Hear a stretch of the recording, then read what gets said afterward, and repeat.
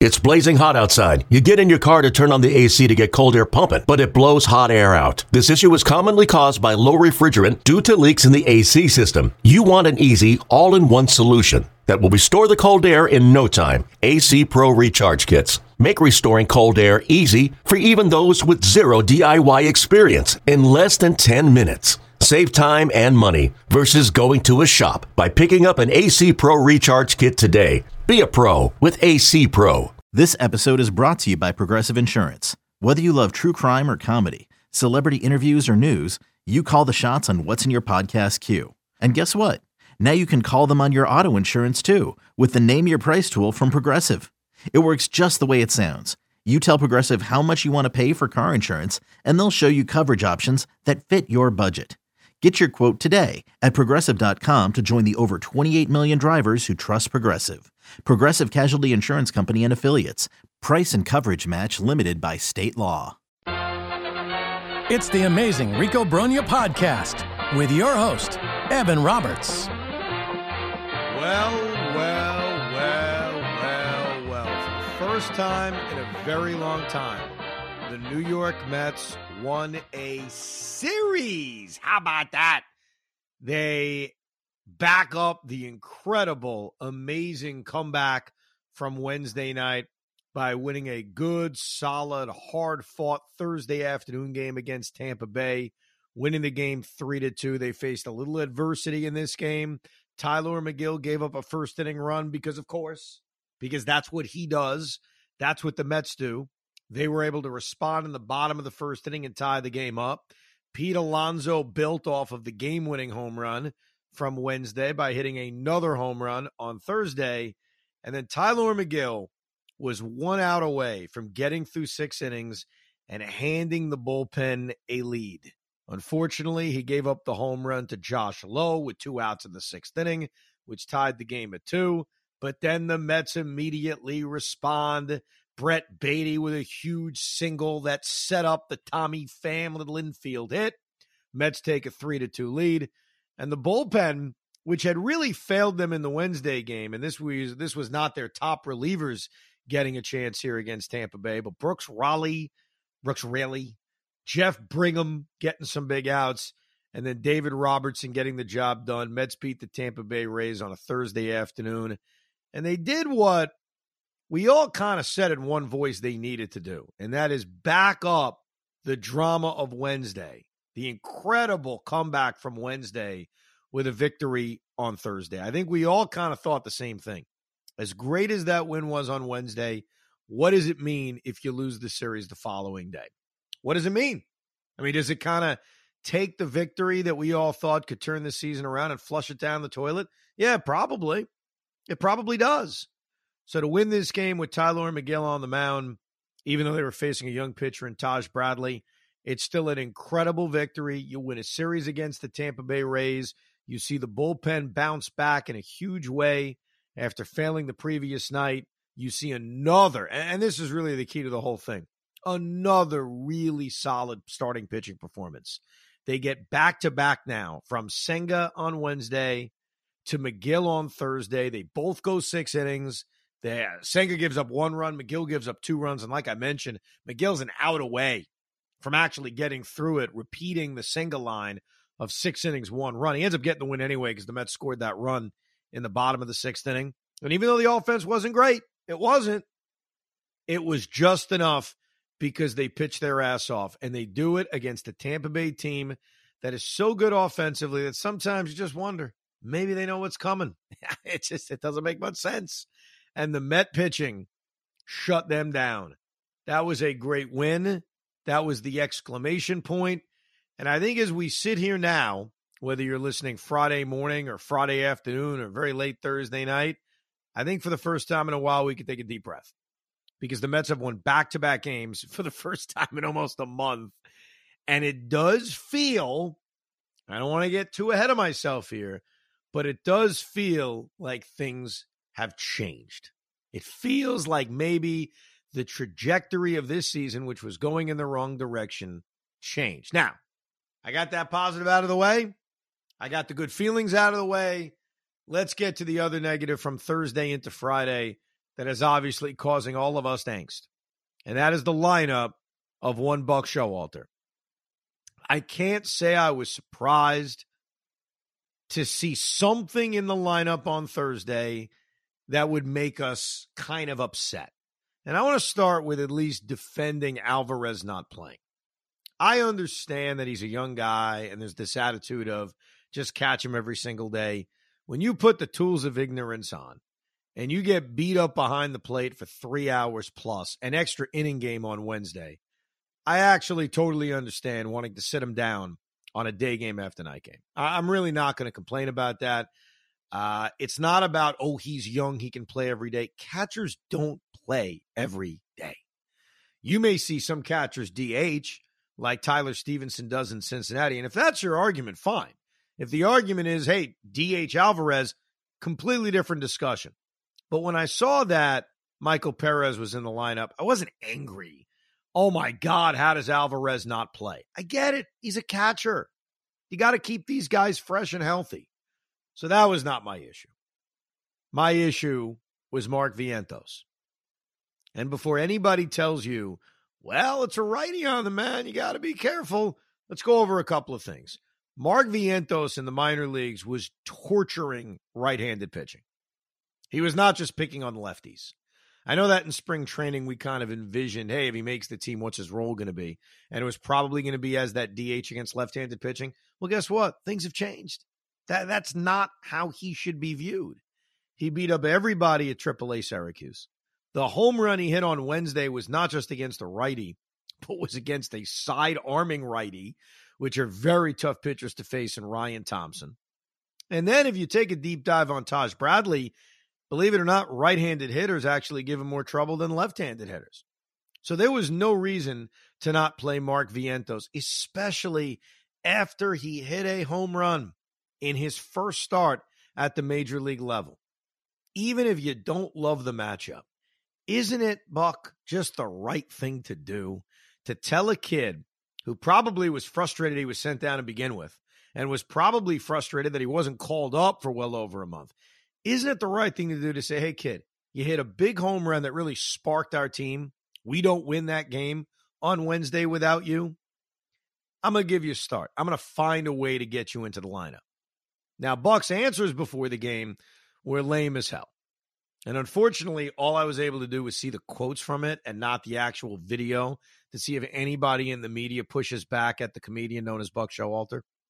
Because when Buck says with his, hey, I'm so funny sense of humor, well, you know, there's only one third base. Nobody was suggesting Mark Vientos should play third base. Nobody. Like, I get it. He played third base the other night because you decided to sit Brett Baty against the lefty, which, by the way, none of us agree with despite Baty's slump. It's not like we were all like, oh, great, that's smart. So we're not viewing Mark Vientos, nor should you view Mark Vientos as a third base platoon with Brett Baty. That's not why he should be here. He should be here to get at-bats at DH.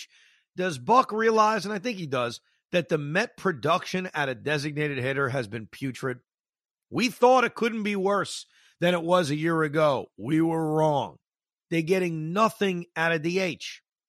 So nobody was suggesting that Mark Vientos needed to play Thursday afternoon at third base. So Buck throws out the whole, wow, we only got one third baseman. DH the guy. Daniel Vogelbach has done nothing. Like, we cannot continue to run him out there.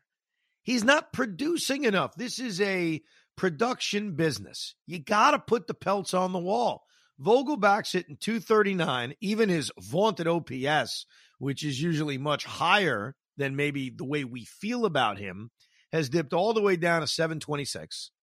He's not productive. Okay, picture this. It's Friday afternoon when a thought hits you. I can spend another weekend doing the same old whatever, or I can hop into my all-new Hyundai Santa Fe and hit the road. With available H-Track all-wheel drive and 3-row seating, my whole family can head deep into the wild. Conquer the weekend in the all-new Hyundai Santa Fe. Visit HyundaiUSA.com or call 562-314-4603 for more details. Hyundai, there's joy in every journey. So Vientos needs to DH. He needs to DH against righties. He needs to DH against lefties. He needs to play. Now, if you want to have Vogelbach in the lineup for some reason, then Tommy Pham shouldn't be in the lineup. Now, Tommy did have 2 hits in this game. He did drive in a run. So I know that may not be the best argument after the fact, but I want to be honest that during and before the game, I was all for Tommy Pham not playing. We saw Brett Baty briefly in the outfield. We discussed this on the Drive Home pod. I didn't think we'd see a lot of Baty in the outfield. Well, I guess I'm right, because Buck didn't want to stick him out there. And I think Buck's excuse was, well, there's sun out there. And if there's sun out there, it can be very, very tricky. Well, guess what's going to happen on Friday? There's lights out there. And those lights can be very, very tricky. And then on Saturday, we'll hear, well, it's raining out. Trying to catch a fly ball in the raindrops? Very, very tricky. It's like they're looking for excuses to not play these guys. And we're not begging for guys to play just because they're young and different. Like, that's not what's going on here. We're begging for these young guys to play because they've earned it. Because Mark Vientos tore up AAA pitching. Because before this, Brett Baty tore up AAA pitching. Right now, Ronnie Mauricio is tearing up AAA pitching. And we're watching guys who are here and have been here all year fail time in and time out, time in and time out. So it's frustrating. I mean, it turned out to not be the end all for us because the Mets won the game on Thursday. But not only was it frustrating going into the game, I think for a lot of us, it's frustrating coming out of this game because we don't know what to expect anymore from this manager. We don't know. And I can sit here and tell you what I think he's going to do. And we could play that game like we used to play with Alvarez. Who's going to catch? How many times is he going to catch? And by the way, there's a new wrinkle to that we'll get to with the news of Gary Sanchez coming up. We'll get to that in a few minutes. So that's the fear. The fear is the Mets are about to play a 3-game series against the Cleveland Guardians. There will be 3 right-handed starting pitchers on the mound in those games, including Shane Bieber on Sunday night. Does that mean that Daniel Vogelbach is going to DH every single game? Does that mean Mark Vientos isn't going to play? Because Buck almost made allusion to it's a Baty Vientos platoon, which makes no sense. So I think we're fearful on how these kids are going to be used, and that is just so frustrating considering that sparked them on Wednesday. And we mentioned this in the drive home, and I heard Sal say this on WFAN too, so we're in lockstep on this. Vientos hits that home run, we're frustrated. We're excited he hit the home run, but we're frustrated that it took so long for him to get here. And meanwhile, the manager may not play him. The manager, even with the guy producing at AAA, even with the guy hitting a monster home run in terms of importance, he may not play him. So that definitely concerns me, and it concerns all of us going into this weekend against Cleveland and moving forward. So I'm happy. I'm optimistic. But how and who Buck plays, that's a big concern. Ev, it's weird because it's like we just came off the biggest win of the season. The weight's off of the fans' shoulders. They go back-to-back wins, but yet somehow the Mets and Buck Showalter have decided, let's just deflate that real quick. Let's give the fans a little something to really think about and really piss us off. And that's really what the problem is. Like, I can't, like you said, the lineup is what for one day I'll live with it, but there's that question mark every day. I don't want to go through that. Like, we've been calling for these kids for the longest time. We're not calling up Jet Williams. We're not asking for Jet Williams. We're asking for the guys who are producing, who deserve to be here. It's really frustrating, and you've said it too. I don't know if it is. Everyone's pointing the blame on Buck. I feel like this is Billy Epler too. The fact that they're in cahoots together, that it's like, we'll do whatever it takes not to play these kids. Yeah, I blame Billy for the time it's taken to call guys up. I think it's all on Buck on who plays. I'm not a believer that general managers in general are kind of overlording on who's in the starting lineup. I think that managers today get a lot more information and material maybe than they've gotten in the last 10 years. But I think with that information, the manager makes a decision. And I think Buck Showalter, and I used this comparison on the air the other day, it's very similar to Tom Thibodeau in that they are veteran managers who trust veteran players. And I don't think there's anything maniacal here. I don't think there's any conspiracy here. I think simply, as much as I disagree with it, and this is not me defending it, it's me explaining it. I think Buck Showalter's insistence on Tommy Pham and Daniel Vogelbach, and I don't want to even say Eduardo Escobar because Eduardo Escobar disappeared. He's only played recently because he's performed. So I'll just stick it with the Pham and Vogelbachs of the world, is almost this relying on veteran players and trusting veteran players and thinking that those veteran players give them a better chance to win. Because when Alvarez was first called up and he was pushed a little bit on why Alvarez wasn't playing every day, he basically laid out the case that Tomas Nido gave the Mets a better chance to win. Now, I could disagree with that, and you could disagree with that, and certainly performance has shown that Buck was wrong about that. But honestly, I think that's how Buck thinks. So it's not about there's some conspiracy here or Billy Epler hates the young players.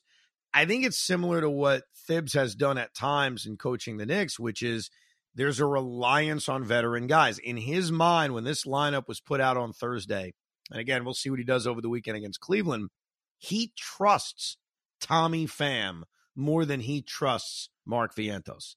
And that may sound crazy to me and you, but I think that's the answer. I don't think there's any weird conspiracy going on. But here's the thing, and I really wish Buck and Billy were listening to this podcast to just kind of hear this idea out. They don't trust the young kid. Fine, I respect that. But what happened when Francisco Alvarez got called up early on? Last year, those 6 games, and this year early on, we don't want to play him every day because we don't want him to be like pressured into a big spot, blah, blah, blah. He got into some really big spots every game. And he'd strike out. He'd look, quote unquote, lost. And then what happened? He got into by far the biggest spot you could be in. 2 runners on. It's the bottom of the 9th. You're the final out.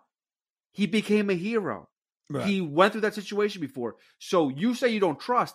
How about you let them play through it? So, I mean, listen, that's not for you and me. It's for them. I agree. And by the way, I want to give a guy credit. I didn't see this, but I got to give him a lot of credit because he emailed us to ricob@gmail.com, Hector, with the Thibodeau comparison of Buck. So we're thinking alike. So good job by Hector. Guys, is Buck the Thibodeau of baseball? Meaning his proclivity, the want to trust his veteran players over the youngsters. When Thibodeau let that go, the Knicks improved. Buck needs to get there faster. And it's spot on. Because not to mix in too much basketball here, but the Knicks season turned around when Tom Thibodeau finally made that change, inserting Quentin Grimes into the starting lineup and showing a little bit more trust in his younger players. And what's weird is that Thibodeau and Buck have a lot of comparisons. A lot of them. They're both very successful, but both have won nothing. Let's be honest about it. Tom Thibodeau won a lot of regular season games for the Chicago Bulls. Tom Thibodeau had a successful season with the Minnesota Timberwolves, won. Tom Thibodeau's now had a few successful seasons with the Knicks, but ultimately hasn't led to a championship. It hasn't led to an NBA Finals. So it's not a perfect comparison, but yeah, there is a kind of feel of that.